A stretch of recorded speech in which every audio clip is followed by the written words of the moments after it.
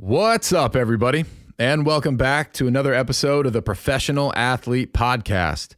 I'm your host, Ken Gunter, and I am absolutely honored to be able to introduce to you today's guest, Jose Martinez.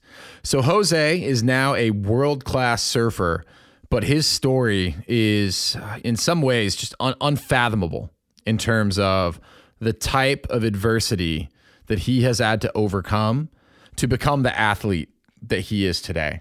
So Jose is going to talk a little bit about in the show, but just to give you an idea kind of where this thing is going. Jose is an Army veteran. He served and fought over in Afghanistan, and due to a catastrophic injury, became a triple amputee as a result of his injuries. And we hear a little bit today about, what happened while serving, the adversity that he faced as a child. He grew up in Compton. And I think what you'll hear today is he is one of the most genuinely positive and naturally inspirational people that I've probably ever encountered in my life. I don't say this often. It was truly an honor to be able to speak with him today. And I always record these intros right before these things go live. And man, I have reflected back on this conversation multiple times already in my own life. So I can't wait for you folks to get to listen to his perspective, hear his experience. I know it's going to have a profound impact for you as well. And I'm just so thankful to have this platform so that, we could introduce him to more folks. What's really incredible is today, he's also, like I said, a world-class surfer. He's part of Team USA's adaptive surfing team, and he's won, over the course of his short athletic career, 13 gold, silver, and bronze medals. And just recently in the Amp Surf ISA World Parasurfing Championships, he just took third. So right now he is the third-ranked best surfer in his classification. So we talk a lot about that. We talk about the incredible lengths that he goes. And now I'm talking about physical lengths, distances that he travels to surf multiple times a week. We hear his incredible story, and it's just one of my favorite conversations. And I'm going to leave it at that because I don't want to put any more time in between you getting to hear Jose speak. So as a final call out, I do want to bring up before the show starts, Jose and his good buddy, Zach Ames. They served together in the Army. And Zach's actually a friend of mine from childhood, and he actually introduced me to Jose. So shout out, Zach. They have started a fantastic nonprofit. It's called the Four Season Fighters. You can find them at fourseasonfighters.org. We talk about it a bit during the show, but go on, check it out. It's a fantastic cause, and you can read a little bit about how you can contribute either through volunteering your time or making a donation. But man, they're doing some really incredible work. So, all right, without further ado, please welcome Jose Martinez to the show.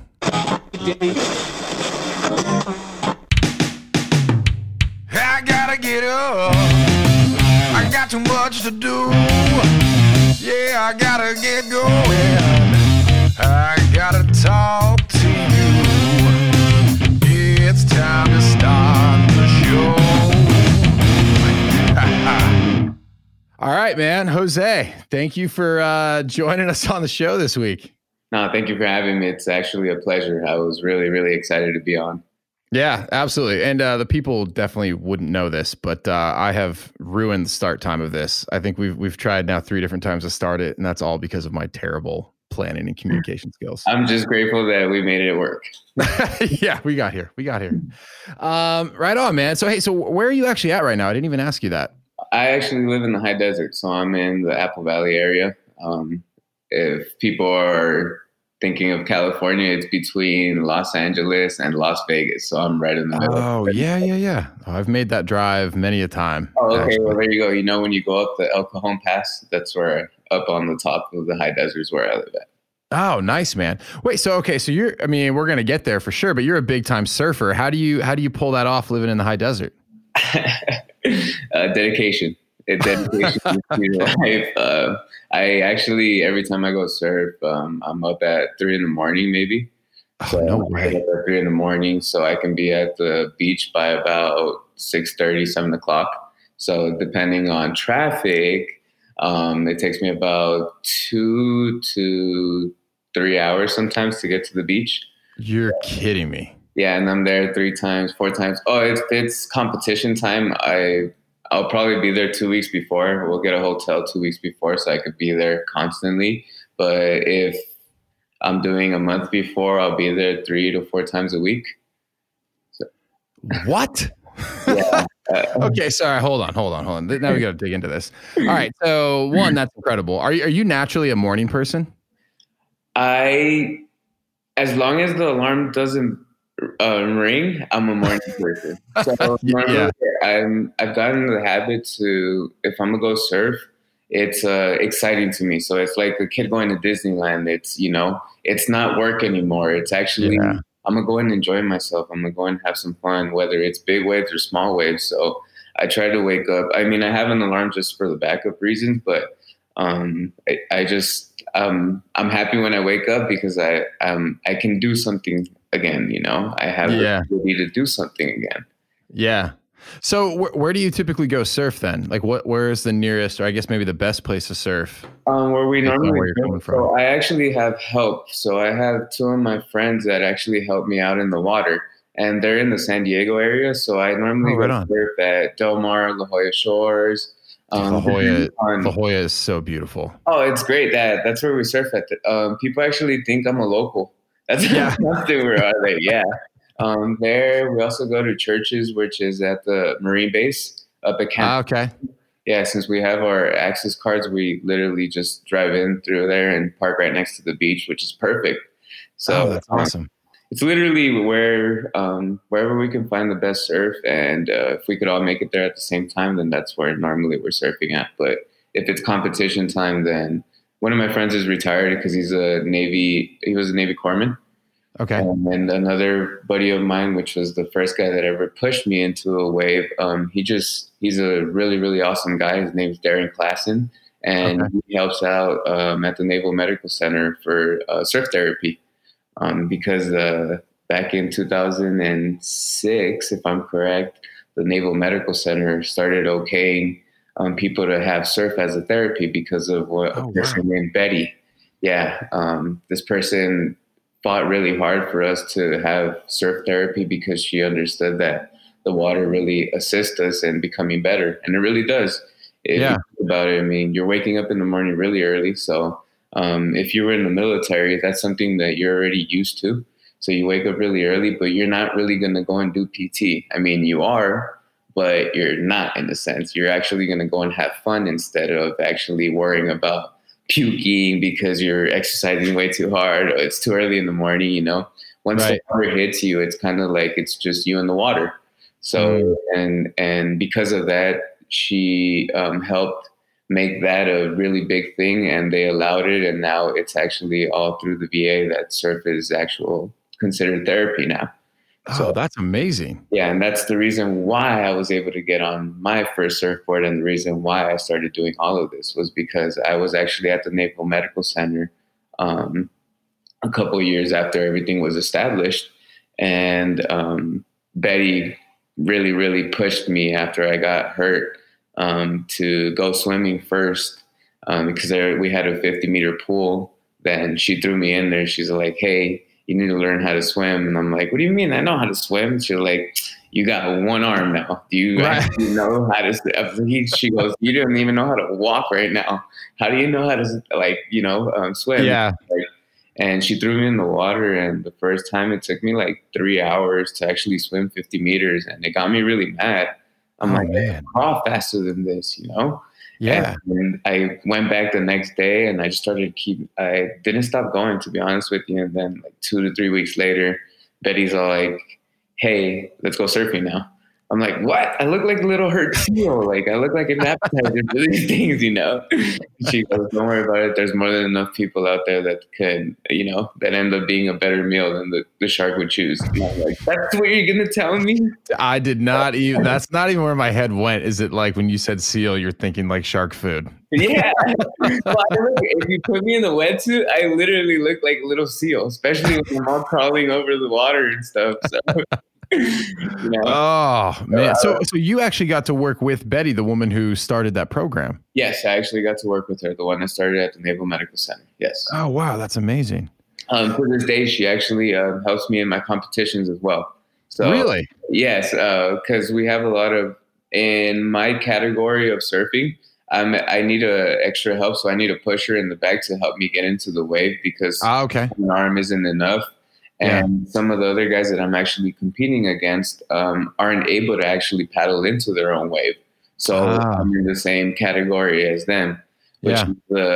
is the prone assist category.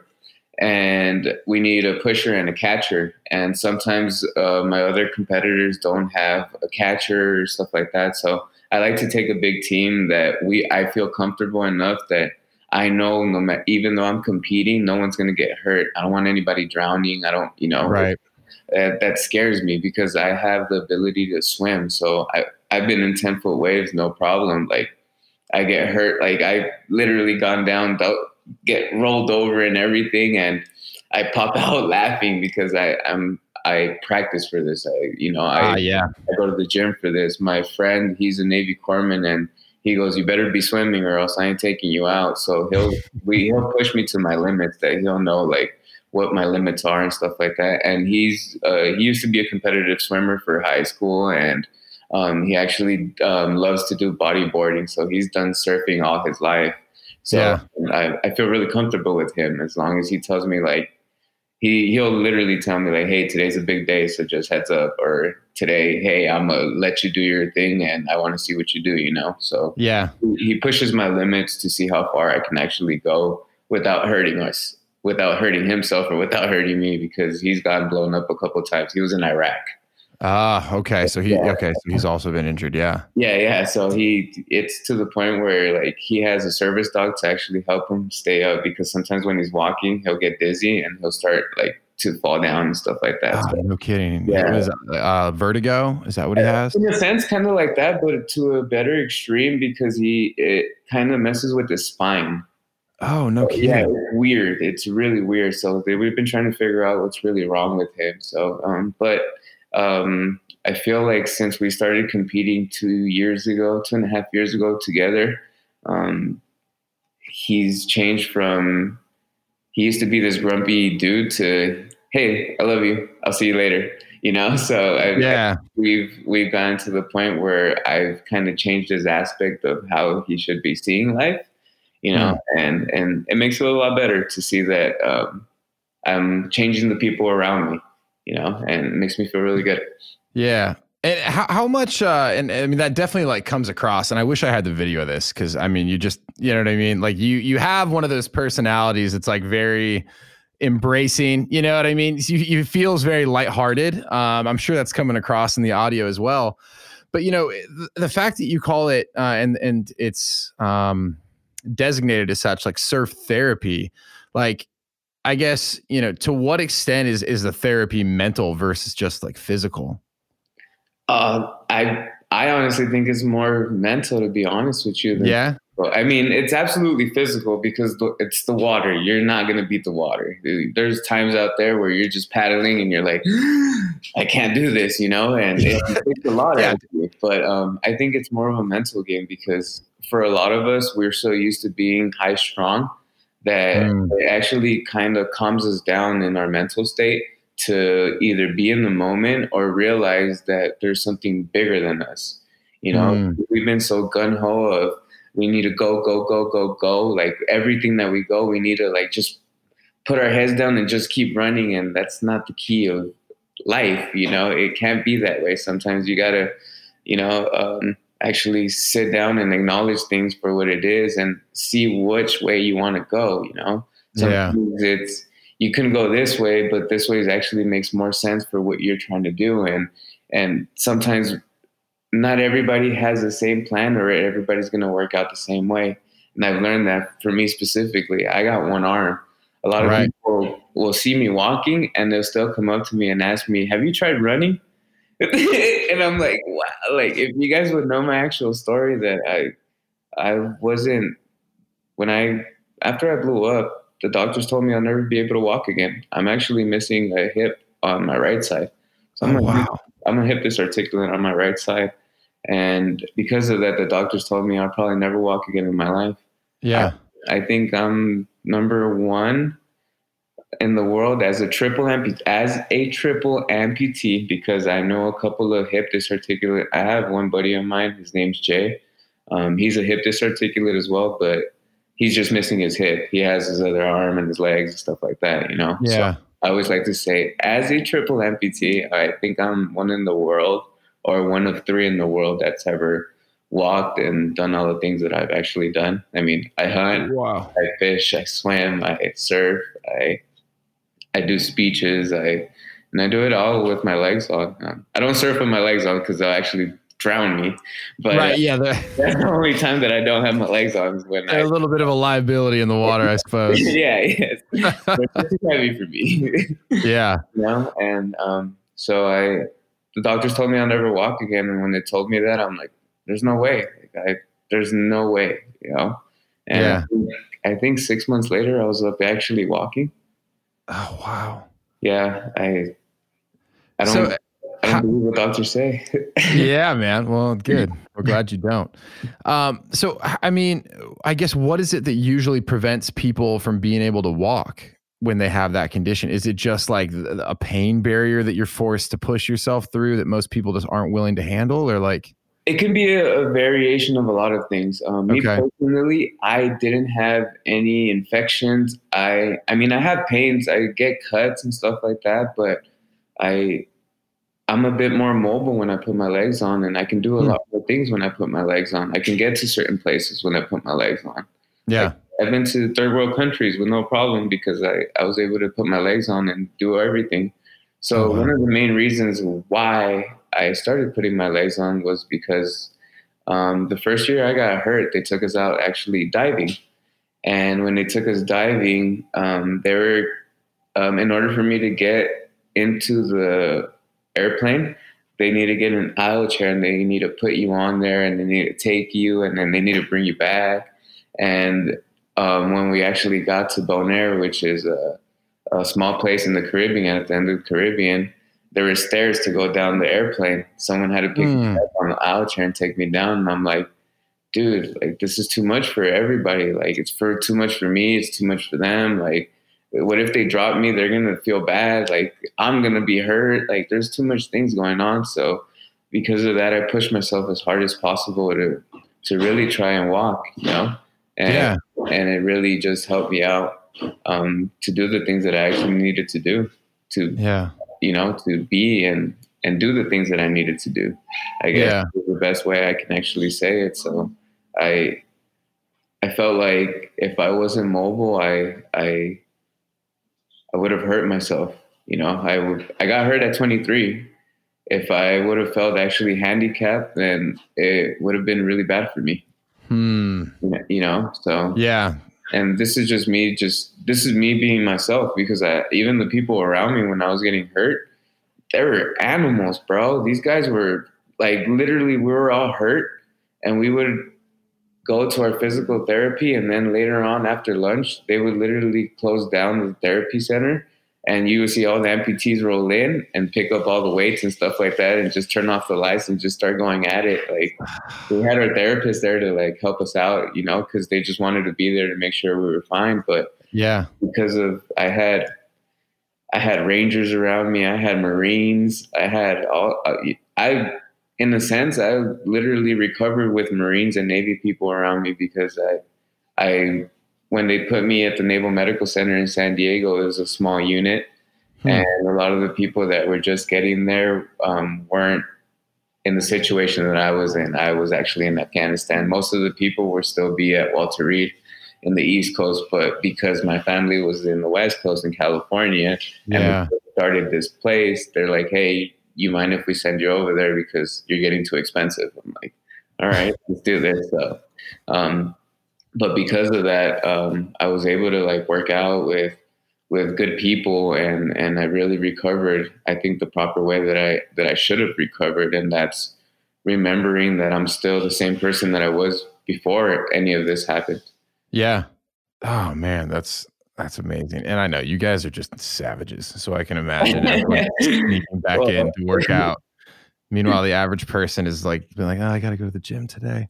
Well, you know, I really, it's crazy to say this, but I brought that attitude back out of me after I started competing. The first time I competed, I never even ranked.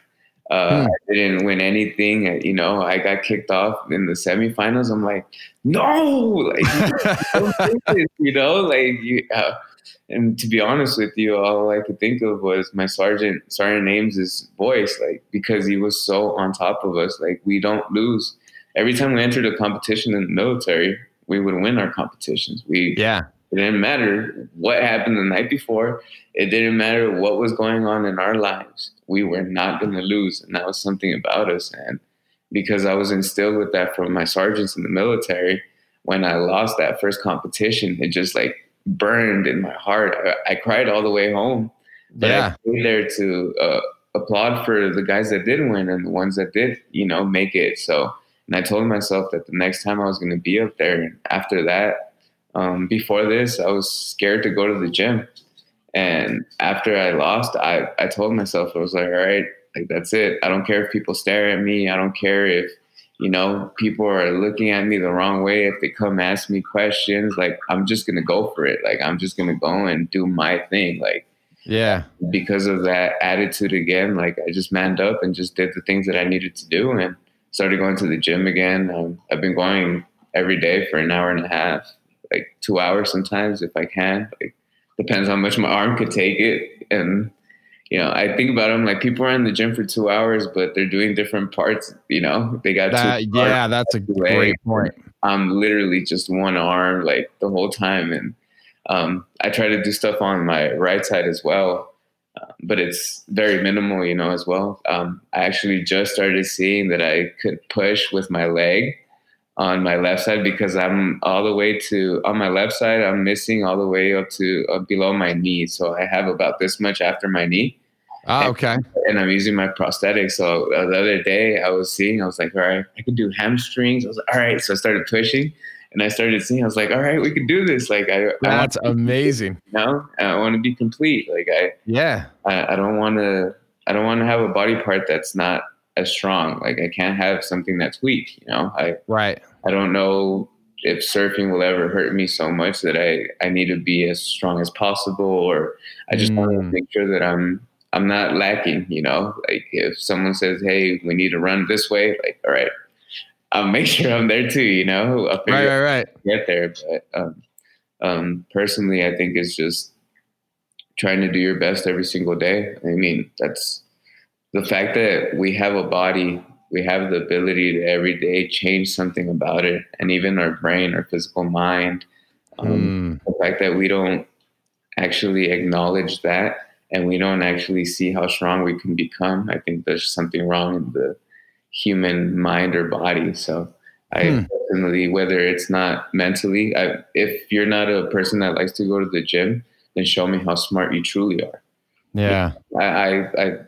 I know a lot of people that just can't do the gym, but they're not big. They can just like walk. They're physically good, but they're mentally strong. They're so mentally strong, and I think you either have one or the other, but if you can have both, then you're in a whole nother playing field, So I want to push myself. I want to see how far I can go because these doctors told me I'll never be able to walk again. So I'm showing them what's possible and what's not.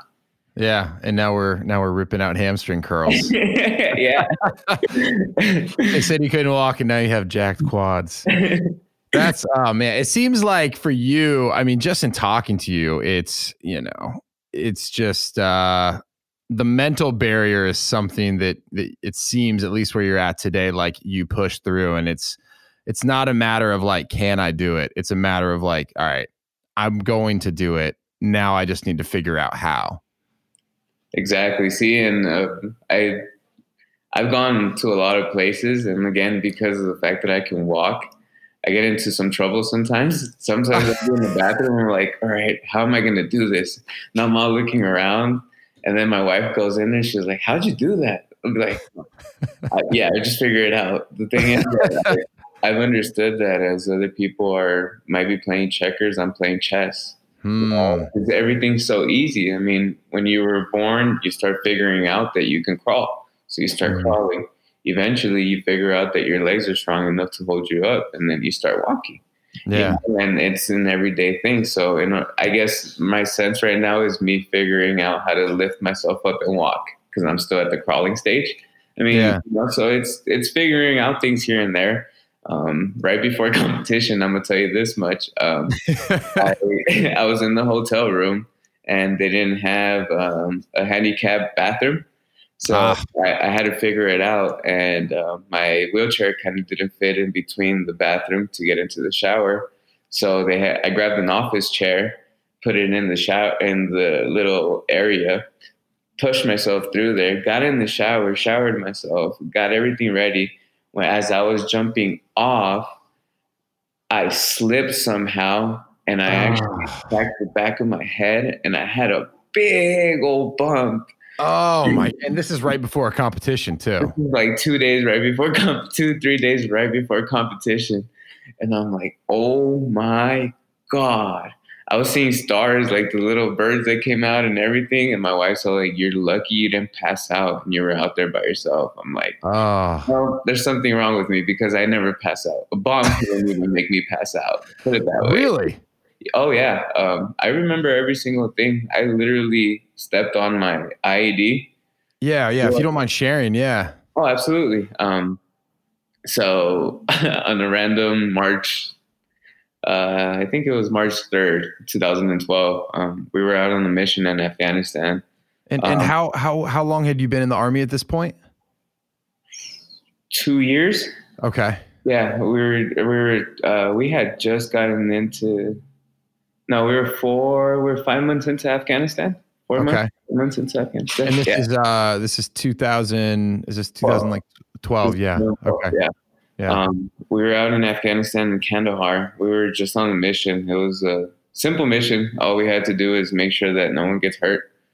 We had these locals that needed to build the road, but they kept getting shot because I guess the other people didn't want them to build it. So all we needed to do is just protect them. We're like, all right, cool. But they told us that the night before they saw people digging around there. And I'm like, all right, cool. So there might be something out there. And they're like, yeah, there might be something out there. We don't know what it is, or it might just be that they were just out there. So we ended up taking a bomb squad with us, and we ended up driving out. And we took the bomb squad out. They searched everywhere where they said that this might be where these guys were squatting around, and they cleared everything. We were just fine. So we were walking around, and we were we were positioning ourselves where we needed to be at. But where we were positioned at, it didn't have a lot of coverage for us. So, we were kind of up on the little hill. So if we would have stayed there, we would have gotten hurt really, really bad. All of us would have gotten really hurt really bad. If we would have started taking contact or anything like that, we would have been hit fast, and all of us would have been hit. So we started looking around, and my point man, he actually has a mine hound. So he actually has a little metal detector that he's looking around and making sure that nothing's around there. He started walking around to another side to see if we can actually position ourselves there. When we started walking around, we were actually getting our stuff ready and to move around again. And all of a sudden, we hear an explosion go off. And I look to my left, and there's this big cloud of dust, and we hear our point man screaming. And when I hear him scream, I literally look over to my guys. I turn around, and as I turn around, I see my sergeant saying, at least in my head, I saw them like nodding their head saying like, let's go get him, you know?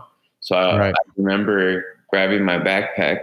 I remember turning, and I was a machine gunner. So I carried around 1,000 rounds in my backpack and another 1,000 rounds in my vest. Yeah. How much did that weigh? An extra 130 pounds, maybe like something like that. Wow. Yeah.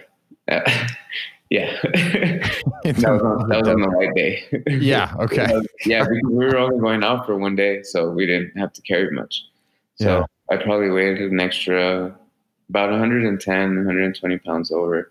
everybody else, because everybody else carries around just an M4 and stuff like that. So I grabbed my stuff, grabbed my bag, and as I turned, I remember looking down at the boot steps that he had stepped on. So my thought process was, if I step on his boot steps, then I shouldn't step on anything, quote unquote. Mm-hmm. I remember stepping in on the 6th boot step. I remember stepping in my right leg and just igniting something. And I remember flying up about 10 feet up in the air. I landed head first. Instantly, I felt something wrong, like completely instantly. I felt like I was losing my breath. So I was actually intaking air, but I couldn't decompress. And instantly my guys jumped on top of me. I had my medic, Sturdivant. I had Strain, Powers, Jesse. Sergeant was on me. There's Hector on me. Everybody was on top of me trying to close me up. They literally closed me up within seconds. And I remember grabbing them and telling them, like, I can't breathe. Like, I cannot breathe. And that's when Sturdivant started figuring out that my lungs, something had happened with my lungs. So he popped a nasopharyngeal on my nose, which is this little PICC line that goes straight into your nose so you can see if you can breathe. That didn't work out. And I remember him just popping me in my collarbone to let the air decompress. And once he did that, I remember being able to breathe. And once I was able to breathe, I was pushing them off. I'm like, man, get the fuck off of me. I'm dying here. Tell my mom I'm a hero. Like, I spoke to Sergeant right before my last competition because they were all able to make it out. We were celebrating 8 years. And I had the conversation and he said, do you remember putting the rifle to your head and saying, shoot me? I'm done. And I'm like, okay, I thought that did happen, but I never wanted to mention that. And my story sounds crazy because I was literally having conversations with my guys. I remember Power slapping me and saying, shut the fuck up, Martinez. We're going to be having beers in 2 weeks. This is all fuck up. We're good. Don't worry about it. You know, we got you. And once they were starting to like tell me that I was going to be okay, that's when I started believing that I was going to be okay. You know, that I can actually make it out of this. And I remember them throwing me on the stretcher. And because we were on the little hill, they dropped me on the way down. Oh my God. They dropped me on the way down. Oh my. And then they put me back on there. They dropped me on the way up. Oh. And then you remember all of this. I remember all of this. It was to the point where I even remember the radio chat that was going on. My sergeant started calling the 9 line to make sure that they had someone come in and pick me up. And they actually told them that they were going to have to drive me in to the base because we had red air, meaning that we didn't have anybody up in the air allowed to go up. And they started like yelling at them saying there's no possible way, you need to send somebody, like you need to get someone here, like he's not going to make it. I remember hearing all this chatter and out of nowhere, I think special forces overheard our chatter and they just said, pop smoke. We're going to pick him up. He's going to be all right. Like I remember that. And I remember them coming down, picking me up. And once they put me on the helicopter, I remember grabbing them and telling them that I'm hurting, that I need pain meds and stuff like that. And they just told me, I got you. We'll get you safe to where we need to get you at. One part of the story I didn't mention is the day before we were on a mission coming back from this long-term 2-week mission that we were out in. And our platoon sergeant, our medic and his driver actually rolled over an IED. So my platoon sergeant was already at the base where I was about to land in. My platoon sergeant heard that something was going on. Gracefully, all 3 of them were okay. They were just getting checked to make sure that they can continue on. And when he heard chatter, he waited to see who was dropping down. And me and Sergeant Harris are really good friends. I mean, we're all really good friends, but we had a really special connection. And when he saw me, I remember him just saying, "I'm sorry." I remember him crying, and when his tears rolled down onto my body, I felt super blissful and calm, like everything was going to be okay. And then I remember closing my eyes, and I woke up 10 days later in Walter Reed, Bethesda, back in the States. No way. Scaring the doctors. So so you were in a coma? I guess I was in a coma. Wow. They told me that they were trying to fly me into Walter Reed, Bethesda 3 or 4 times in the helicopter, and they had to bring me back down because every single time I was about to die on them, or I did die on them. Yeah. Oh my God. Yeah. So it was a pretty severe case. I was stitched up pretty much from my right arm all the way across my stomach. I had a colostomy bag. I lost my right side on my hip. I lost my left leg below the knee.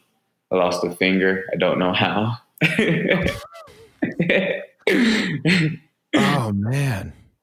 I mean, this almost seems like a stupid question. Like, it sounded like you kind of did. Like, did you know the gravity of the situation? Yes. As all this was going on, like you knew the extent that like you were really hurt? I knew it was extreme.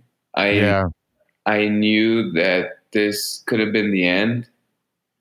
To be honest with you, I thought it was going to be the end, but I don't know if it was my friends, if it was just my will to want to live, or I'm a fighter. I've been fighting all my life. Like I was born in Compton. I never had a silver spoon to myself. My dad was a bad alcoholic that left my mother and I when she was pregnant with my little brother. You know, I didn't grow up with any real male figure that has helped guide me properly, at least throughout my whole life. I've had my uncles, my godfather, like I've had people here and there, you know. But my stepdad's awesome, amazing guy. He actually quit his job after I got hurt to take care of me. Wow. Yeah. So he wanted to make sure that I was going to be good for the rest of my life, you know. So he did his job and just made sure I was good. And I think it's because of the fact that I like to tell people I'm retarded. I don't know how to die. I don't know how to roll over and die.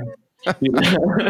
That's not a trait of mine. I just don't know how to stop, you know? And I think that's the best thing that I can have as a trait is the fact that I have that mentality of I say when.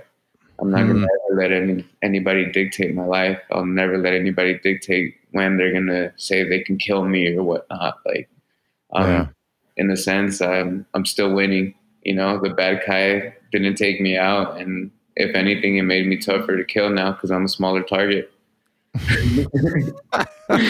Oh, that's such an amazing perspective. I mean, for you, like, where did that fighting spirit come from? Like, have you just always been wired that way? Is it a product of your environment? Like you said, like some of the stuff you had to overcome? I think the product of our environment, my dad was really abusive to my mother, and all I can remember him was beating me and my mother up. So the only thing I ever been knowing is to protect. So I had to protect my family. Even growing up, I have to protect my friends. Like I've made sure that I guess all of us never ended up in gangs. Like all of us never ended up somewhere where we weren't supposed to be, you know? Yeah. My cousin actually graduated from USC. He got kicked out of his house at the time that he was looking to go in there. Or I think he was already just transferring in and he got kicked out of his house. So he ended up living with me. And he actually finished and graduated college at the year I got back. When I got hurt, I actually got to see him graduate. So I guess it's always been wired in my head. And even going to school, I had good teachers, but then there was teachers that would doubt me. Like I was a really smart individual. I graduated with honors in AP from high school, and I actually graduated a whole semester early. So wow. So I right after high school, I was working for a staffing agency, and I was doing human resource work. So I was a manager a human resource manager as a staffing agency, making good money. Unbelievable. Yeah. But I think it was always the fact that people always doubted me. Like, so I guess when I woke up, I woke up like, all right, let's do this, you know? Like, if you're going to wake me up, if you're going to keep me alive, like, I'm ready. And the doctors told me, like, you probably never walk again. I'm like, what? Like, that makes no sense, you know? So I guess that was kind of like them telling me you can't. So I'm like, all right, we'll watch you. I could fly now, you know? Yeah. And I guess that's always been my mentality. I guess just because of product of my environment, you know, I don't like to hear no for an answer. Even as a kid, like when I was 18 and I was already living on my own and stuff like that, and I had a little bit of bad credit, and people were like, well, you can't have this. I'm like, well, money buys everything. So I started understanding that if I had a lot of money, then I'd be good to go, you know? So I would work really hard for what I wanted and stuff like that. So I guess it's always the mentality I've always kept. I know if I work hard for whatever it is that I want, whether it's me becoming the best surfer in the world or me just wanting to walk because that's what I want to do, I have to work hard at it. I can't just think like, all right, I'm just going to get up and do it. You know, it doesn't work that way. Like I got to apply something to it. I got to apply some dedication, some work to it, some habits that are going to actually make me become a better person every day. And that's little things that I've slowly placed, and even to the point where I've got with my wife and everything got even better because now I can focus even more on the things that I truly want. And she helps guide me to like, hey, I'm thinking of this idea. And she's like, well, why don't you put it this way? Or you think this would help you better? So she's always pushing and driving me. Like even before this, when I first started going to the gym, I'm like, I'm scared. Like, I'm really, really scared. And she's like, well, what are you scared of? I was like, well, people are looking at me and they're like, people are always going to stare at you. So what? She goes, go and make friends. And slowly I've made big, giant friends at the gym. So it makes me feel cool. And big guys come up to me like, hey, what's up? I'm like, yo, what's up? You know, so it's, I guess, placing the proper things in front of you so you can actually achieve the goals that you want are also a big key element to keys in life and achieving whatever you want as an athlete. You know, I mean, if you think about it, every single thing that you place yourself, if you place yourself with someone that you don't really confine in, or you could click with, or you can really tell everything that you're truly feeling, then why are you with that person? And B, how are you going to become yourself a better person with that person next to you? Yeah. So I think it's everything that we do for ourselves is going to help us guide to where we want to be at. Yeah. Well, now this, when you said you're a fighter, it makes a lot more sense. Man, I mean, there's just so many like amazing tidbits in there. I feel like someone could probably write a book off that last section. But you know, understanding, you know, you're clearly a very special person, right? But I have to imagine that, like, even for the strongest of individuals, that recovery process just must have been so trying. Like, you know, to the extent that you want to share. But what I would be interested, you know, is like, how did you mentally kind of like push through and come out the other side to kind of be this, you know, if I may, like we just met today, but like seemingly like really well dispositioned, incredibly positive, inspirational person. Like, was it a tough journey to get back to that point? Well, to be honest with you, I'm still working on it every day. You know, I have to work on positivity every day. I have to work on not angering myself. It's a practice that I try to practice every single day. To be honest with you, it's been a very, very tough road. The first thing I had to figure out was the why. So after I got hurt, I always kept asking why. Like, why me? Why didn't you just take me? Why, you know, I was ready to die. Right. I literally should have died. Like, why didn't you take me? You know? And I kept asking why. And eventually I stopped asking why. And I'm like, man, this is the cards that I've been dealt. Let's do this then, you know? Like, so it's something that I had to literally sit down and figure myself out and figure where I honestly had to sit my ass down in the corner, go through my whole life and understand the reasons why I get mad, why I get aggravated, why this, why that. And I started realizing that a lot of the reasons why came from childhood, my childhood trauma. I came to realize that because I felt like I didn't have the ability to help my mother out at the time that she needed to be helped, when my dad was beating her or stuff like that, like I held on to that like as it was my fault. And eventually I had to let all of that go and realize that if I kept holding on to that, then I'm not just going to hurt myself. I'm going to hurt my wife. I'm going to hurt those around me because I'm going to keep pushing them off, thinking that this is the way I'm supposed to be because I'm a protector this way. And no, like that's not the way you're supposed to be. You're actually here to help and love, and show that empathy, not sympathy. I like to show empathy because I don't understand other people's positions because I've never been in their positions.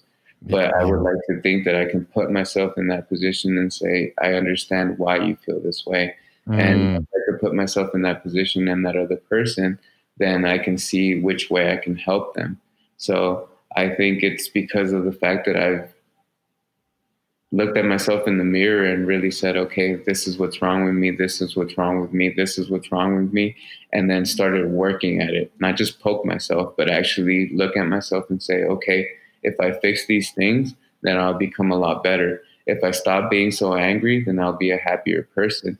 Right. So if I start practicing positivity every morning, every single day that I wake up, just to be grateful to wake up. And to be honest with you, I really feel so grateful every day because, again, I get the chance to make a difference in my life and maybe make a difference in someone else's life, And if I can do that, I understand that that's the reason why I'm alive. So I could make someone else's life a lot better, a lot happier, to let them know that they're loved, There's a lot of people that, a lot of kids that I speak to when I go to the high schools, and a lot of them feel like they're by themselves. And I tell them that my dad was an alcoholic, and then they start opening their eyes.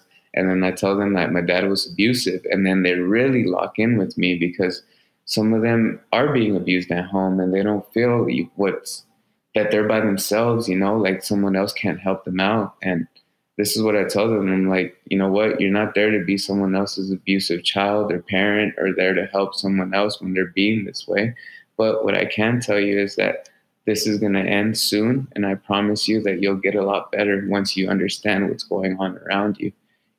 Unfortunately, a lot of parents make the bad decisions of being with someone that is hurtful. And then in return, when they have children, guess who gets hurt is the children, And I've been a product of my environment, and I want people to understand that you don't have to be a full product of your environment, Like I've made a big change in my world. The fact that I've been able to help so many people around me. My brother that just lost his father, Sergeant, he actually told me because of me posting, the last year of his father's life has been so life-changing. He said that his father's been in pain for the last 20 years. And because of me doing the things that I've been doing, posting on social media and just being the person that I am, he said, if this guy is so happy with a lot less than what I have, how can I not be this happy? And he said that he started hunting, he started fishing, he started like doing the things that he've always liked to do. And that made me feel really, really happy. The fact that unfortunately I never got to meet him, but I was able to help him in a different way. And that just makes me feel accomplished. I went from feeling worthless when I first got hurt to actually feeling like I'm here with a purpose and doing something, not just for myself, but for the rest of the world. And that feels really good. I mean, I have people when see me at the gym, they're like, wow. And because I'm soaking wet, like I'm soaking wet when I'm at the putting gym. In work. Yeah. Yeah. And I look at them, I'm like, why aren't you like this? Like, and they look at me like, I need to get on it. Right. They're like, oh, damn. All right. Yeah. Like, I mean, when it's gym time, you put the phone down, you just put your music on and we go, Like, yep. whatever it is that you got to listen to, listen, but put the phone down and let's get to work, you know? And that's an aspect of my life that I've always continued on with is, I actually got really, really big when I was recovering, because of the pills, because of, I actually had a reversal for my colostomy. It actually went bad. I couldn't eat for 3 months. So my wife, which was my girlfriend at the time, was injecting me with nutrients and liquids and stuff like that. And 3 months after is when everything kind of settled up and it worked well. So I went ham on food and just started eating and got all big and forgot that the pills were like crushing me up. And because of the pills as well, I was going through depression, and then I started looking myself in the mirror, and I was fat. And these are like painkillers, yeah, like you know. Oxycontin and So I, from one day to another, I think a couple of months before I actually left the military and the hospital, I threw up. I threw all the pills away, and that was the last time I ever took any pills, to be honest with you. So I've been really just cold turkey. Yeah, I've been pill free.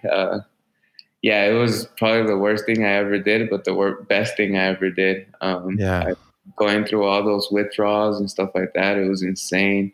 But eventually, I got it down to where I'm good to go now. No pills in my system for the last 6 years, maybe.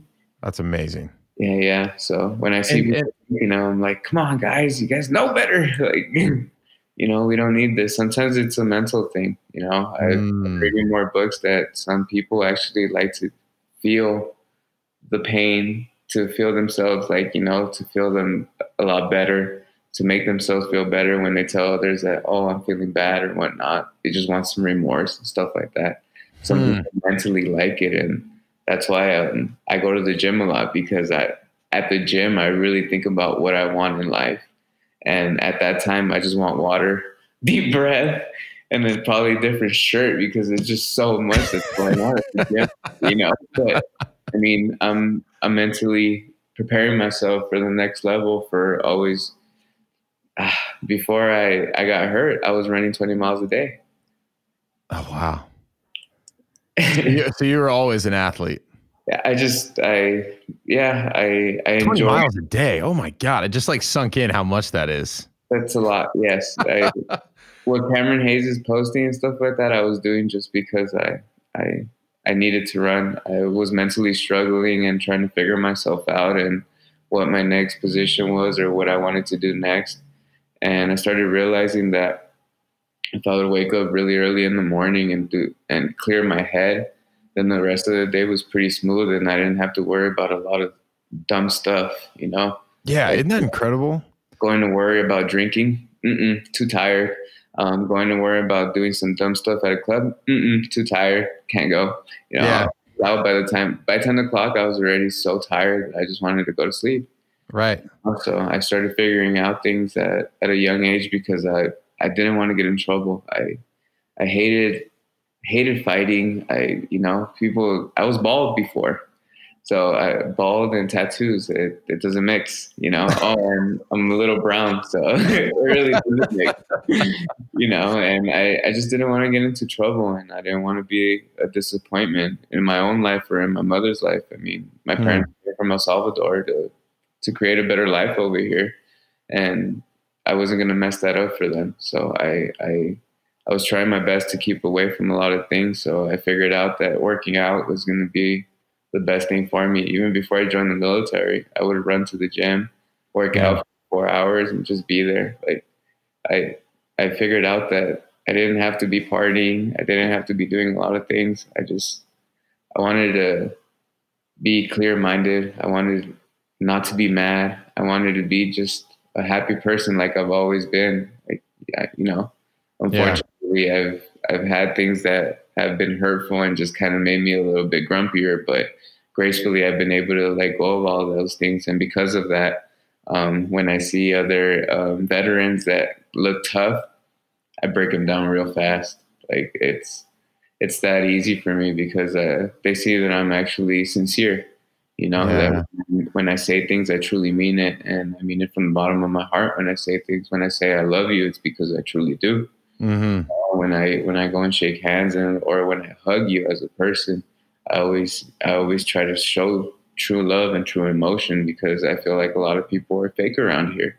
You Yeah. know, a lot of people like to be on their phones. Like even when they're around you, they decide to pick up their phones and go on social media. Like, what are we hanging out for? Why am I? Yeah, so I don't like to do stuff like that. So I like to give, that's why I apologize for the time thing, because Oh no, people's that's times on is me. so, it's important, you have a family, you have things that you're doing, and I don't ever want to feel like I'm wasting someone's time. And again, I'm sorry. No. Well, I you don't need to, but I appreciate that very much. But definitely, I feel like that's the only way we're gonna get over the suicide thing. That's the only way we're gonna get over this, this feeling of some people in this world feel entitled, or some people feel like they need to be split into two, a right side and the left side. If people are really being sympathetic and empathetic and really start loving each other, like love your neighbor, Right. love your neighbor. If people start doing these things, like life would be a lot better, like gracefully, just living around. We wouldn't have a lot of the problems that we have right now. Yeah. And I feel like if we continue to be positive with people around us, if we start with our circle around us, most people have around 5 to 10 people in their circle. Yeah. By those 5 to 10 people start changing their attitude into a positive ones, to always want to show and give love, and give their best to every single person that they're around, then those people will start changing those, and they'll just be a huge impact and a different effect, And just like myself, a lot of people have told me that they're changed their lifestyle because they see me at the gym all the time, because they see me posting that I'm always moving, I'm always moving, because I have no other choice. I want to live. I want to be happy. And this is the thing that it takes for me to be happy. I need to be at the gym. I need to be surfing. I need to be always reading books. I'm constantly reading books. During this whole Corona thing, nothing's changed in my life. I'm still going to the gym. I'm still reading books. I'm still swimming. I've been still surfing. Like, nothing's changed. The only thing that's changed, honestly, is the fact that I can't go and sit at a restaurant to eat some good food. Now I have to make the good food, but right. It just takes a bit longer. Yeah, exactly. Yeah. Dude, but, I mean, I feel like you nailed it. It's empathy, right? It's like taking the time to put yourself in someone else's shoes. And even if you haven't directly experienced it, it's like trying to understand what they could be going through. And it sounds, I mean, what's coming off is like, from there should come like compassion. Absolutely. Right? Like some understanding, like you're saying, like love your neighbor. I feel for you, it sounds like there's so many opportunities in your life where you could have taken the other path. You could have chosen to be angry. You could have fought everybody. You know what I mean? Like, this is what I tell people. I'm going to tell you this. Yeah. The whole world would have been okay with me being in the wheelchair or in the couch for the rest of my life. But I'm not okay with that. And that's something wrong. That there's something wrong with that the world would always be okay with someone like myself to be in the couch and not doing anything for the rest of their lives. Yeah. And that's why I do what I do, because I travel, I do things on my own, and I have a big truck. Like when I go hunting, I take my big truck and I don't have any controls for it. I literally drive with my prosthetic, because I'm not handicapped. The only reason I have that thing is so I can park closer. And that's the thing. Like, if people start understanding that we have to hold ourselves to a higher standard, like what happened to holding ourselves to a higher standard? Like, we're here to be the best. If we're going to be better than the last century, than the last past, then, we've all seen it crumble.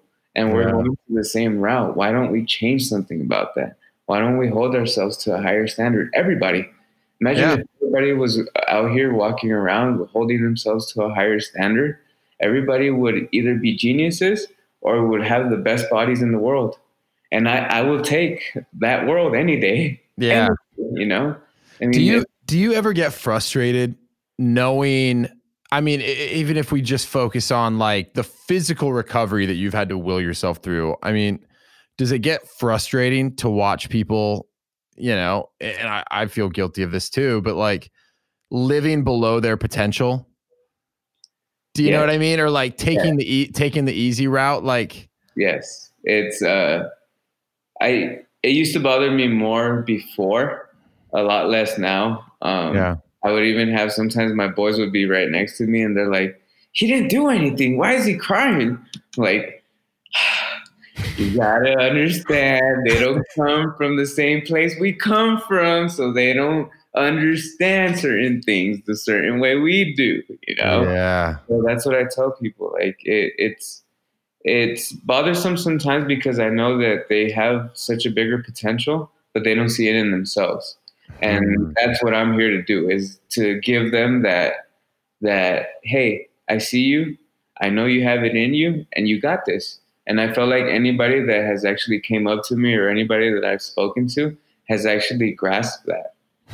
I don't know if I have some kind of power in me or something that I just, but I feel like every single person that I do talk to, I make sure that they understand how truly strong they really are. Everything's in the mind. Everything is really in the mind. If you can make sure that you can see it. I mean, when you go to the gym, you see a lot of people just visualizing themselves in the mirror doing what they're about to do. A lot of people, when they're doing deadlifts and stuff like that, they visualize themselves doing it before they do it. And then, that's such a good point. So, I mean, why don't we do the same thing with everything else that we want in life? Why can't we just visualize what we want? We can visualize ourselves with a six pack. If we don't want a six pack, we can visualize ourselves barrel chested. Right. Trust me, I've been through all gaps. And it's awesome to every single different way. There's guys that just want to be big because they want to lift heavy. And that's amazing to me. They're like the Incredible Hulk, And then there's guys that just want, like, now I'm at the point where I just want to be fast, agile, but still strong. Body weight, stuff like that. So as long as I can lift myself, I'm pretty good. And I continue on because it helps me so much in the water. I can't be too big to where I can't stroke fast enough, because I always help myself. I'm pretty good in the water, like really good in the water. So, and I like that about myself. So it's to the point where hopefully maybe one day I can compete by myself in the water, because there's I think it's above your waist amputee. Okay. Right. Yeah. And there's a couple of guys that are one-armed and they're really good at surfing. So that's hopefully one day I can be that good that I can be out there by myself. Yeah. And I mean, this is a great place to transition. You are pretty good, right? So you're on Team USA, and stop me if I get this wrong, but the adaptive surfing team is technically the title, right? Yeah. Yes. Yeah. And then you just had an awesome performance at the World Para Surfing Championships. Yeah, I went from being nobody to being officially ranked third in the world. So that's the goal amazing. was to be number one, of course, but I felt a little short. That heat was incredible. If you were out there, I actually had my guys my brothers that were with me during the war. When I blew up, I had all my guys actually come out. We're celebrating 8 years of life that actual weekend. It was awesome. But when our heat went out and we started catching waves, it felt like the whole beach was erupting with people yelling. Like, everybody was waiting for our heat to hit, because our heat had a bunch of really, really good hitters that everybody wanted to see. And it was an awesome experience. The fact that I told myself 2 years ago when I started that I was going to be up there in the podium. And it happened. It was just visualization of what I wanted to do. And I worked hard for what I wanted. I started going to the gym. I trained every day. I started understanding what the water was saying to me. So I started reading it better, and I started going surfing 4 or 5 times a week. Like I've actually camped at Camp Pendleton before just to catch some waves the next day because it was so good. I just started becoming focused, just like in the military. I was focused, just like before I joined. I was focused. I was running. I was going to the gym. and just mentally wanted to prepare myself. I always knew that if I went to the military, guess what? There was a chance of me dying, and I was okay with that. But I was going to give it a fighting chance, and I made sure of that. The doctors also told me that because I was so strong in my core, that's the reason why they felt like I was able to. My body closed up so fast. Oh wow! Yeah, it was because I had such a strong core from running, and I would ruck. 120, 200, 300 pounds sometimes, because that's what we had to do. Yeah, because you're kind of all the ammo. So yeah, my legs, all of that, I had such a strong core. I had such strong legs. Like I had a strong upper body because I used to train with Sergeant Ames, and that's all we ever did was try to be the best at what we were doing. And I think that just stuck with me, was wanting to be the best, not because I wanted to prove something to the world, but I wanted to prove something to myself, Yeah.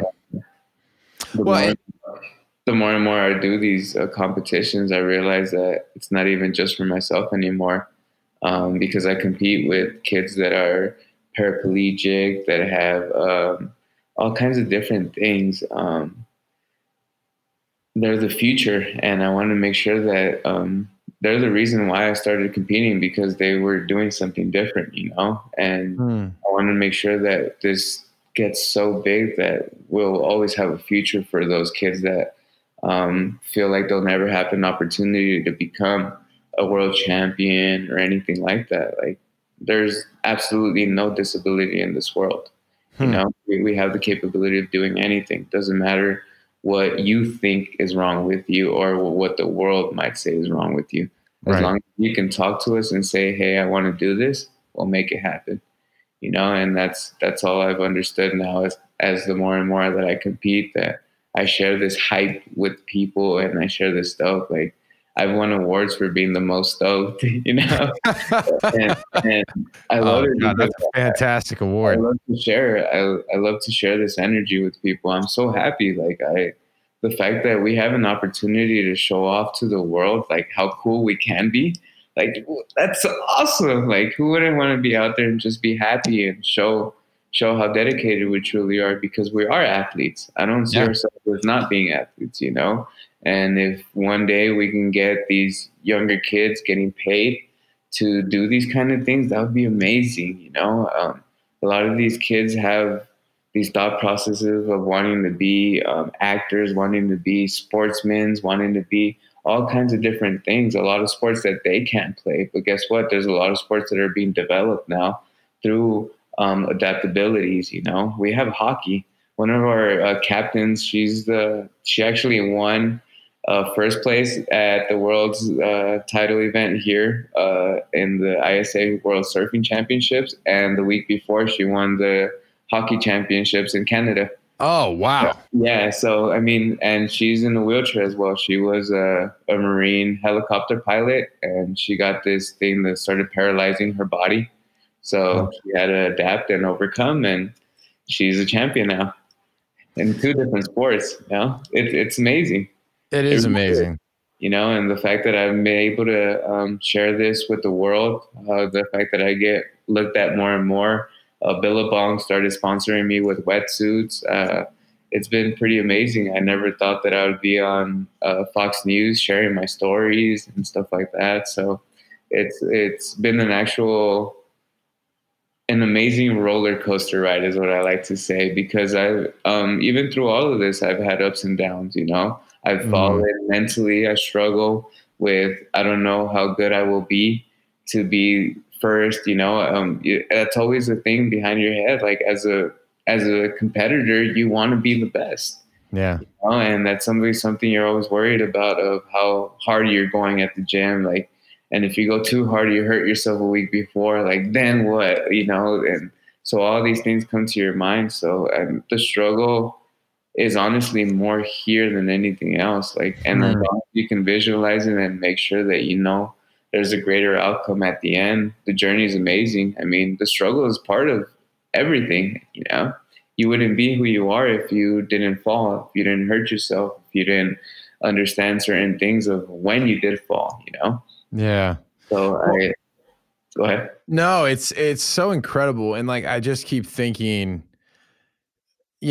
for something that was, but could have been so tragic that happened to you in a strange way, like you've been able to take it and it's become an inspiration for so many people outside of your immediate sphere of influence. Do you know what I mean? Like, I'm just thinking, like, the example of your really close friend's father who just passed away, and the impact that you had on like the final years of his life.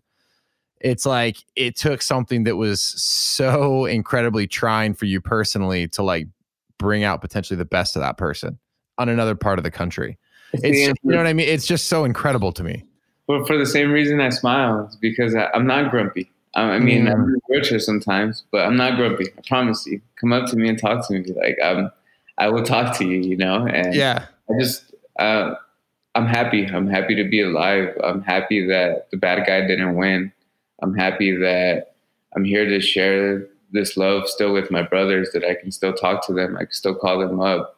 I'm happy that I got married after all of this. I'm happy that I have the things that I have, and most importantly, that I have this happiness now.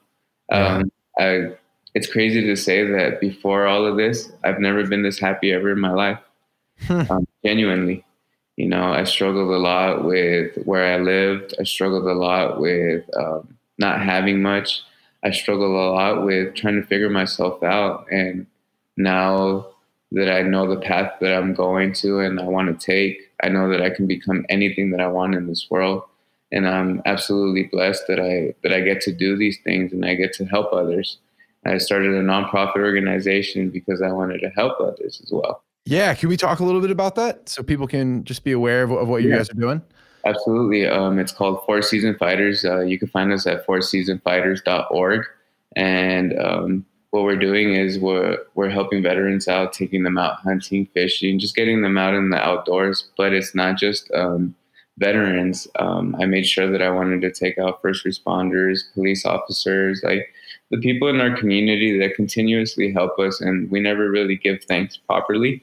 And I know that firemen also have a big suicide rate.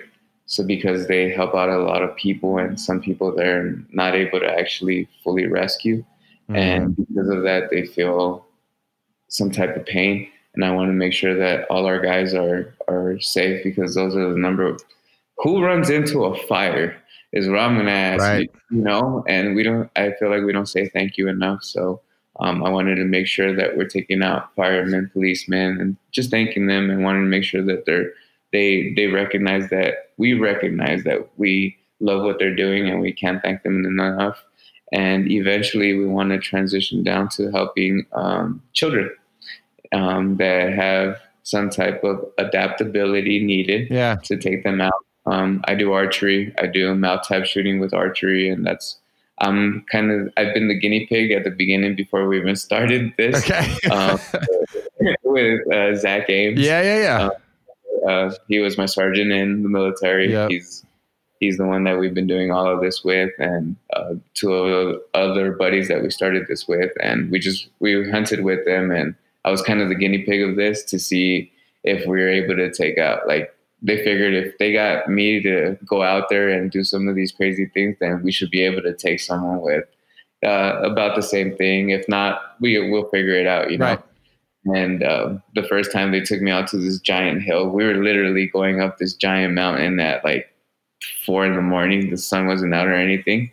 And on the way down, I saw the cliff. I'm like, we came up this and you want me to go down here? And he goes, hurry up. Yeah. So, but we've been able to figure out that we have a place to take all these people out, and we want to help out our community a lot more. So we started this amazing nonprofit, and hopefully even through all of this, we're able to, actually, we took out a veteran 2 months ago, took him out elk hunting. He was Iraqi and an Afghanistan veteran. So we were able to take him out and had a great time. He was able to harvest his meat. And what we do is we give him the meat, we give him the mount and stuff like that. So they have food to take back to their family and their friends. Oh, wow. That's actually how I got started. I actually got started hunting after I got hurt. Oh, wow. I never knew about hunting. Yeah. Yeah. I never knew about hunting. I guess not a lot of hunting happening in Compton. Less opportunity yeah, to hit the great outdoors. Once I figured it out, I fell in love with it, and I went from hunting deer to elk to turkey, pheasant. I hunt it all as long as it's edible. I got a bear tag one time. I was grateful I didn't see it. I don't know how I felt about killing Yogi the bear. Right. But it's just me personally. Right. That's where we draw the line. Yes, but I will kill a cat though, because there was a mountain lion that came into my house and almost killed one of my dogs. Whoa! Yeah, mountain lions are terrifying. I wasn't okay with it before, but now I think I'm down to take one out, because I understand why my friends and their ranch, they're always, the minute they hear a cat or see prints, it's on. It's on, yeah. So I'm like, I felt bad at the first time I heard it, and then couple times after, I'm like, oh, I understand why. Yeah, like, go get them. They start taking down family members, and yes, oh yeah, they take down everything, and they're telling me that they even they actually play around with. Sometimes they don't even eat the meat that they kill. Yeah, so there's just to play. Yeah, to exactly. Go off, I'm like, what? They're mean. Yeah, man. But gracefully, because of what another nonprofit has done for me, I wanted to do it in return for others as well. So we started this, and it got me hooked. It has me still living on this earth, still wanting to wake up and wait for deer season, for elk season, and we want to give these guys an ability for them to have something to look forward to, Yeah. So hopefully we have the capability of doing that through all of this, and hopefully we can become very big to where we help most of the world and disseminate this the suicide problem. Yeah. Hopefully we can stop all of this, and that's the goal. I guess from the beginning of this, I promised myself, the world, and my wife that I will never ever take my life, and I've done everything that I can, and I've been really great. My wife has been amazing through all of this, being so helpful. She just literally, hey, I want to try this out. She goes, okay, let's see if we can do this, surfing, archery. Like, she got me my bow 2 years ago for my birthday, and it was the best thing ever. Like, even through quarantine, that's all I've been doing is practicing with my archery. Yeah. Just I got things to do, and I got places to be and people to see. So hopefully we can give this to the rest of the world, some type of spark of interest for life. Maybe they're not hunters, but they're fishers, because fishing's awesome too. Yeah. Or maybe they just want to be outdoorsmen and just go out and hike and stuff like that. And that's all we care for. We just want to see them actually wanting to be out in the outdoors and stuff like that. So, and create a network of people, so you always know that we have your back. It's amazing. Dude, I mean, I'd be remiss if I didn't say, thank you so much for your service, what you've done to help protect this country. But I mean, just as much and almost even more so, man, just thank you for, being the type of person that you are, trying to make a positive impact. I mean, I wish I had the video recorded, because we're on other sides of the country, and the positivity is infectious, man. So I'm so grateful I got the opportunity to talk to you. I know folks are going to get a lot out of this one that I think is just going to change the way that hopefully they look at the world for a long period of time, but definitely immediately after listening to it. All right, surfing. When's the next competition? What do you got coming down the pike next? Is coronavirus screwing this up? It goes down right. You know what? Before this whole Corona thing, we were supposed to be in Europe right now. Oh, really? Yeah, we were supposed to be doing a whole contest. I think it was 4 stops up in Europe. Oh man, that's amazing. So all of this kind of killed all of that. But if everything goes right, I think we might have a competition in September. and that's the big Oceanside competition, which is really, really fun because it's always really big. So, and I've always come in either in second or in third in that competition. And this time I think I know what I'm supposed to do in the wave. Yeah. So hopefully I've come out at first on this one. So that's all we're hoping for, that they actually open up this competition and we'll be good to go. Well, if they do, I have no doubt that if it's not this year, eventually you're going to get first. I think that much has been made obvious over the course of this presentation, interview presentation. So okay, for people who want to follow you, I'm definitely going to link to the nonprofit one more time. It was Four Seasons Foundation. Four Season Fighters. Four Season Fighters. I'm sorry. I'll make sure you get that right. You can find us at fourseasonfighters.org. Okay.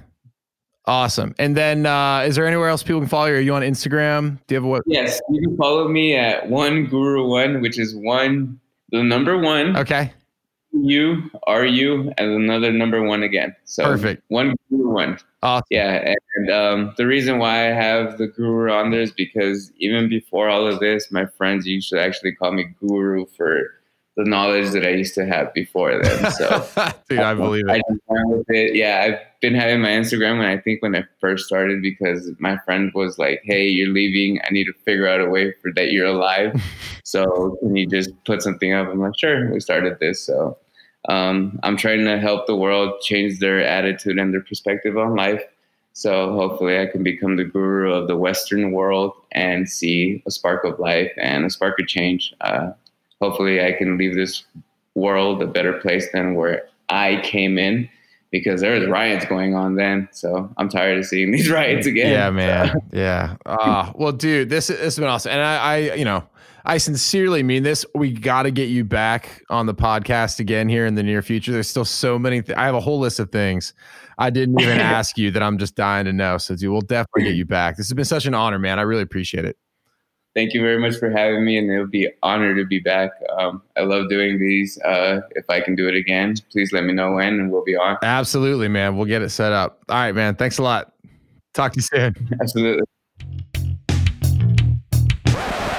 Mommy, you better go ask Mommy, Daddy. Whew, what an episode. Yeah, it was great. He was so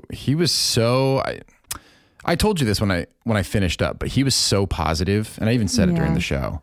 Like it literally is contagious. Yeah. Like I've been, I don't know, everyone has stuff in their day that gets them down. And I've literally reflected back on that conversation multiple times. And I've been like, got to be grateful, got to be positive. Mm-hmm. It's just like, it's incredible the impact that conversation had just on me as an individual person. I know. Well, and that's what I was I wanted to understand too, right? Like when I asked him, like, where does that come from? And he was like, well, part of it is like my environment, for sure. Yeah. Like he overcame so many obstacles. Oh my God, I know. Heartbreaking. So many obstacles just in like adolescence. Mm-hmm. Forget like what he's had to go through after like his like catastrophic injury in the military. Yeah. And I would argue like among the most like positive people that I've spoken to, I don't know, maybe ever. Yeah. I mean, I don't think I've ever spoken to anyone. It just, man, like. That was so uplifting. Yeah. Really, really uplifting, and just an absolute pleasure to talk to him. And on top of that, like you can tell he has so much joy for surfing. Yeah. So cool. And he's just completely thrown himself into it. Mm-hmm. Oh man, I really hope people took away as much from that one as I did. And I'm sure they did. Yeah, How could you not? They did. So I have something that I want to ask you before we get into the takeaways. Oh boy. Now that we have this on official record. You love surprising me. So you have been cutting my hair since quarantine started. We've been going with a real high and tight buzz cut. Sure have. There was about a month ago, maybe 6 weeks ago, a point where I thought I was just balding on a patch at the side of my head. I thought just the hair on the side of my head fell out. Wait, where is this going? Now listen, today I was looking in the mirror and I realized, wow, that hair grew back really quickly. Like I nicked it? Almost at the same rate as the rest of my hair. So I'm asking you now, on record, in front of everyone who listens to the show, did you nick the side of my head and just not tell me and allow me to believe that I was balding from stress. I mean, not on purpose, but when I gave you a haircut like 6 weeks ago, I was a little tipsy. Yeah, you were a little drunk. I had a friend over and we were drinking margaritas, and then you were like, I need my haircut. And I said, okay, Kenny, let's do this thing. Okay. So you did not confirm, nor did you deny. That would make more sense than you were like losing your hair in one patch on the side of your head. But it happens to people. There's a term for it too, which... Alopecia? Yeah, maybe. But I think that's like... some people do like temporarily, they'll like bald in one spot. There's a bunch of people listening right now nodding their head. They're like, yep. Yeah. He's not smart enough to remember what it's called, but that is a thing. And that is what you led me to believe was happening to me. And now I'm pretty confident for you the just record, buzzed the side of my head. I have no recollection of doing that. But after that haircut, you also had a bunch of patches that weren't cut at all. That's also true. So okay. Actually, you have one right now on the top of your head. I do have one right now on the It's top of been my head. lingering there Luckily, for no. a few days now. I don't have to interact with people in person. All right. So it doesn't show up on camera, So but I see it in person. Still an unsolved mystery, but I think we can probably assume that one's that one's probably on you.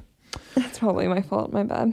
So, okay, back to the takeaways. And I almost feel like it's a disservice to like try and like pull nuggets out of that, because everything... The whole thing was a nugget. Man, yeah, the whole thing was just gold mine. So, it was a gold mine. So inspirational.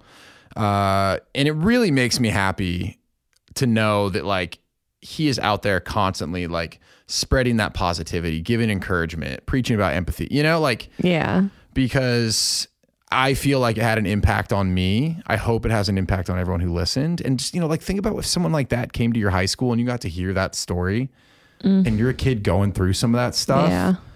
And you get to see someone who's like gone through it. Overcome that and so much more. So much more. And then like has such a positive attitude. Like how could you not walk away from that like feeling hopeful? Yeah. So true. I mean, I don't know, I get a little choked up just thinking about it, but just man, awesome. I don't even know what this is, but the big thing I took away is just like, the fighter's spirit.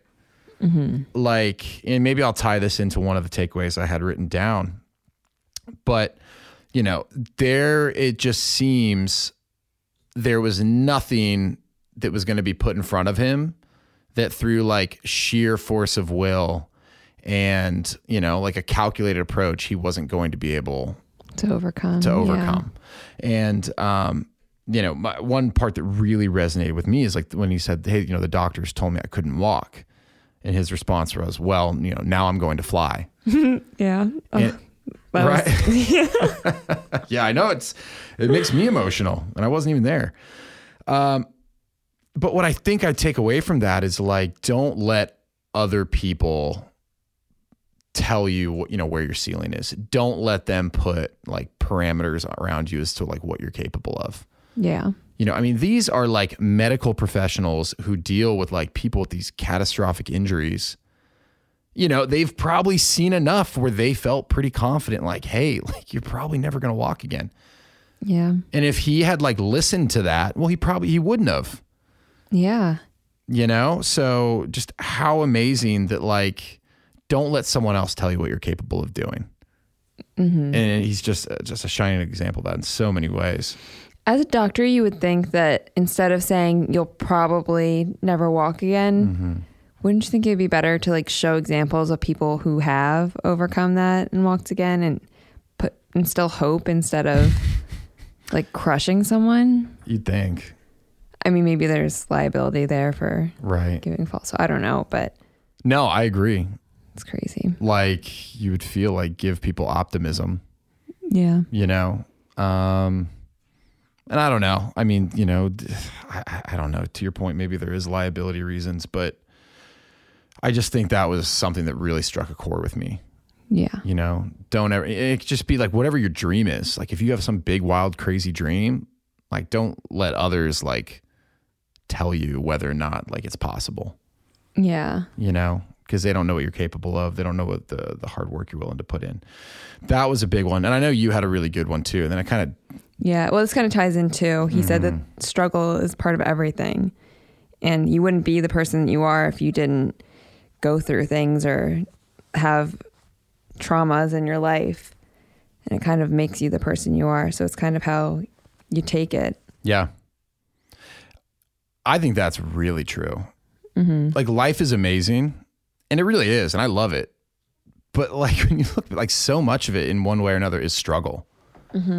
You're just like, and everybody has them, whether it's something small to overcome or something enormous, like being a triple amputee.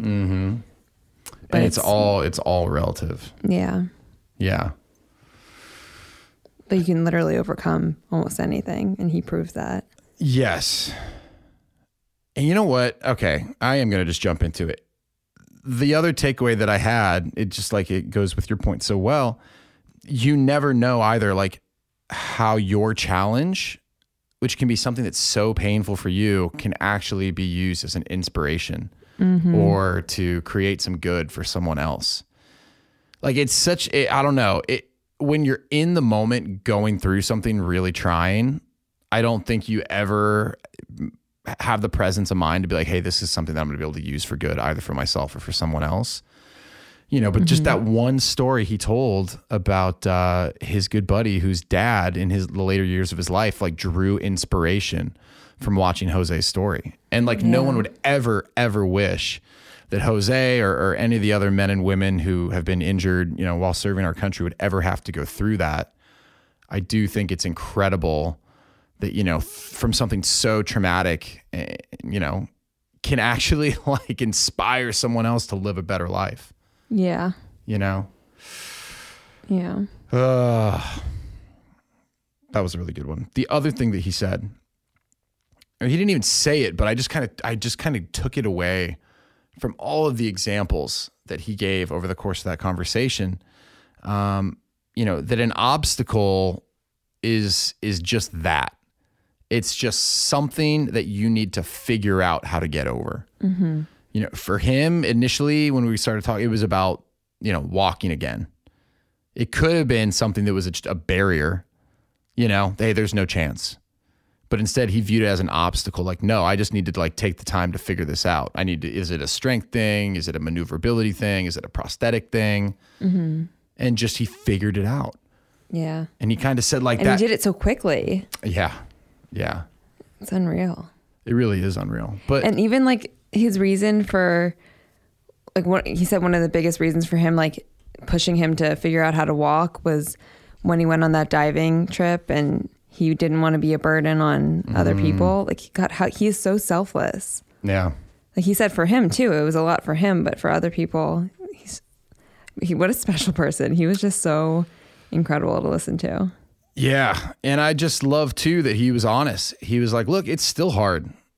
I'm not just this like perfectly well-dispositioned person like every day, you know, it's like still hard for me. I still have to wake up and I put into practice things that like help me be more positive, help me be more grateful. And I think that's the lesson there. It's, you know, this story is incredibly inspiring. I hope people realize that like that outlook that he's achieved is possible, but like don't be mistaken that it doesn't take a lot of like work and effort and determination. Yeah. You know, and I don't think, I think he said that.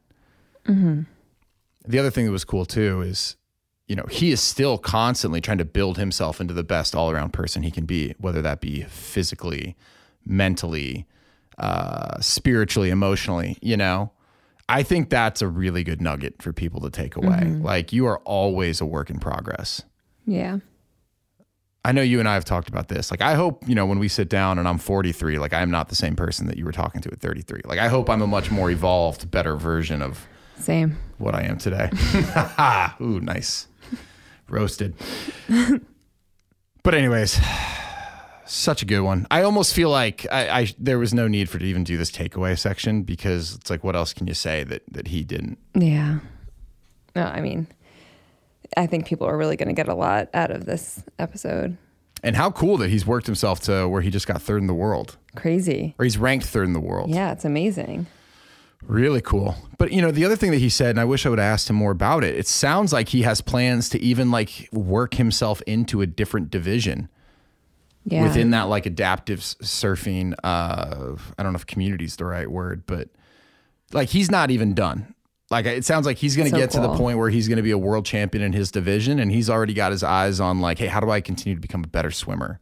How do I get to it's so important to continuously evolve and work on making yourself better. Yeah, I know.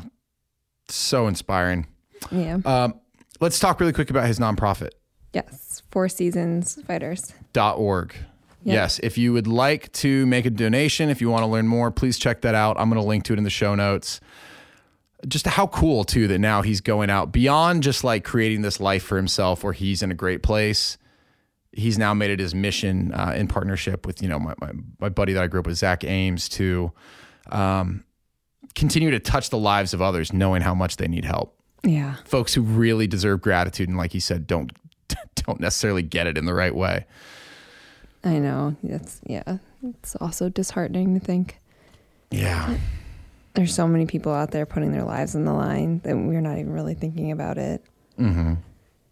It's messed up. It's so easy just to live in your own bubble. Yeah. I know.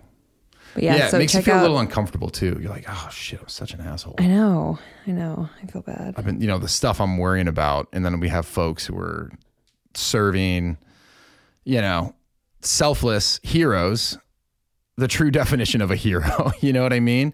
Mm-hmm. And then it's like they get hurt, and then a lot of times, unfortunately, forgotten. So check out the fourseasonfighters.org. Yes. They're doing really incredible things. Absolutely. For all sorts of first responders and not just veterans. He said it's firefighters, police officers. Yep. So yeah, it's a really good thing they're doing. Yeah. Very, very thankful to those guys for the awesome work they're doing. Well, I think that's a good place to wrap it up. Yeah. Yeah. And I want to have him back on because there was a whole bunch of stuff that I feel like would be so great to hear, his visualization, how he's actually approaching being positive when he wakes up. So he'll be back. We'll get him back on the show. But all right, folks. Well, hey, I hope you enjoyed that one as much as we do. We will be back next week. So make sure to subscribe so that it ends up right on your little handheld device every week. And we will see you then. Bye. Bye.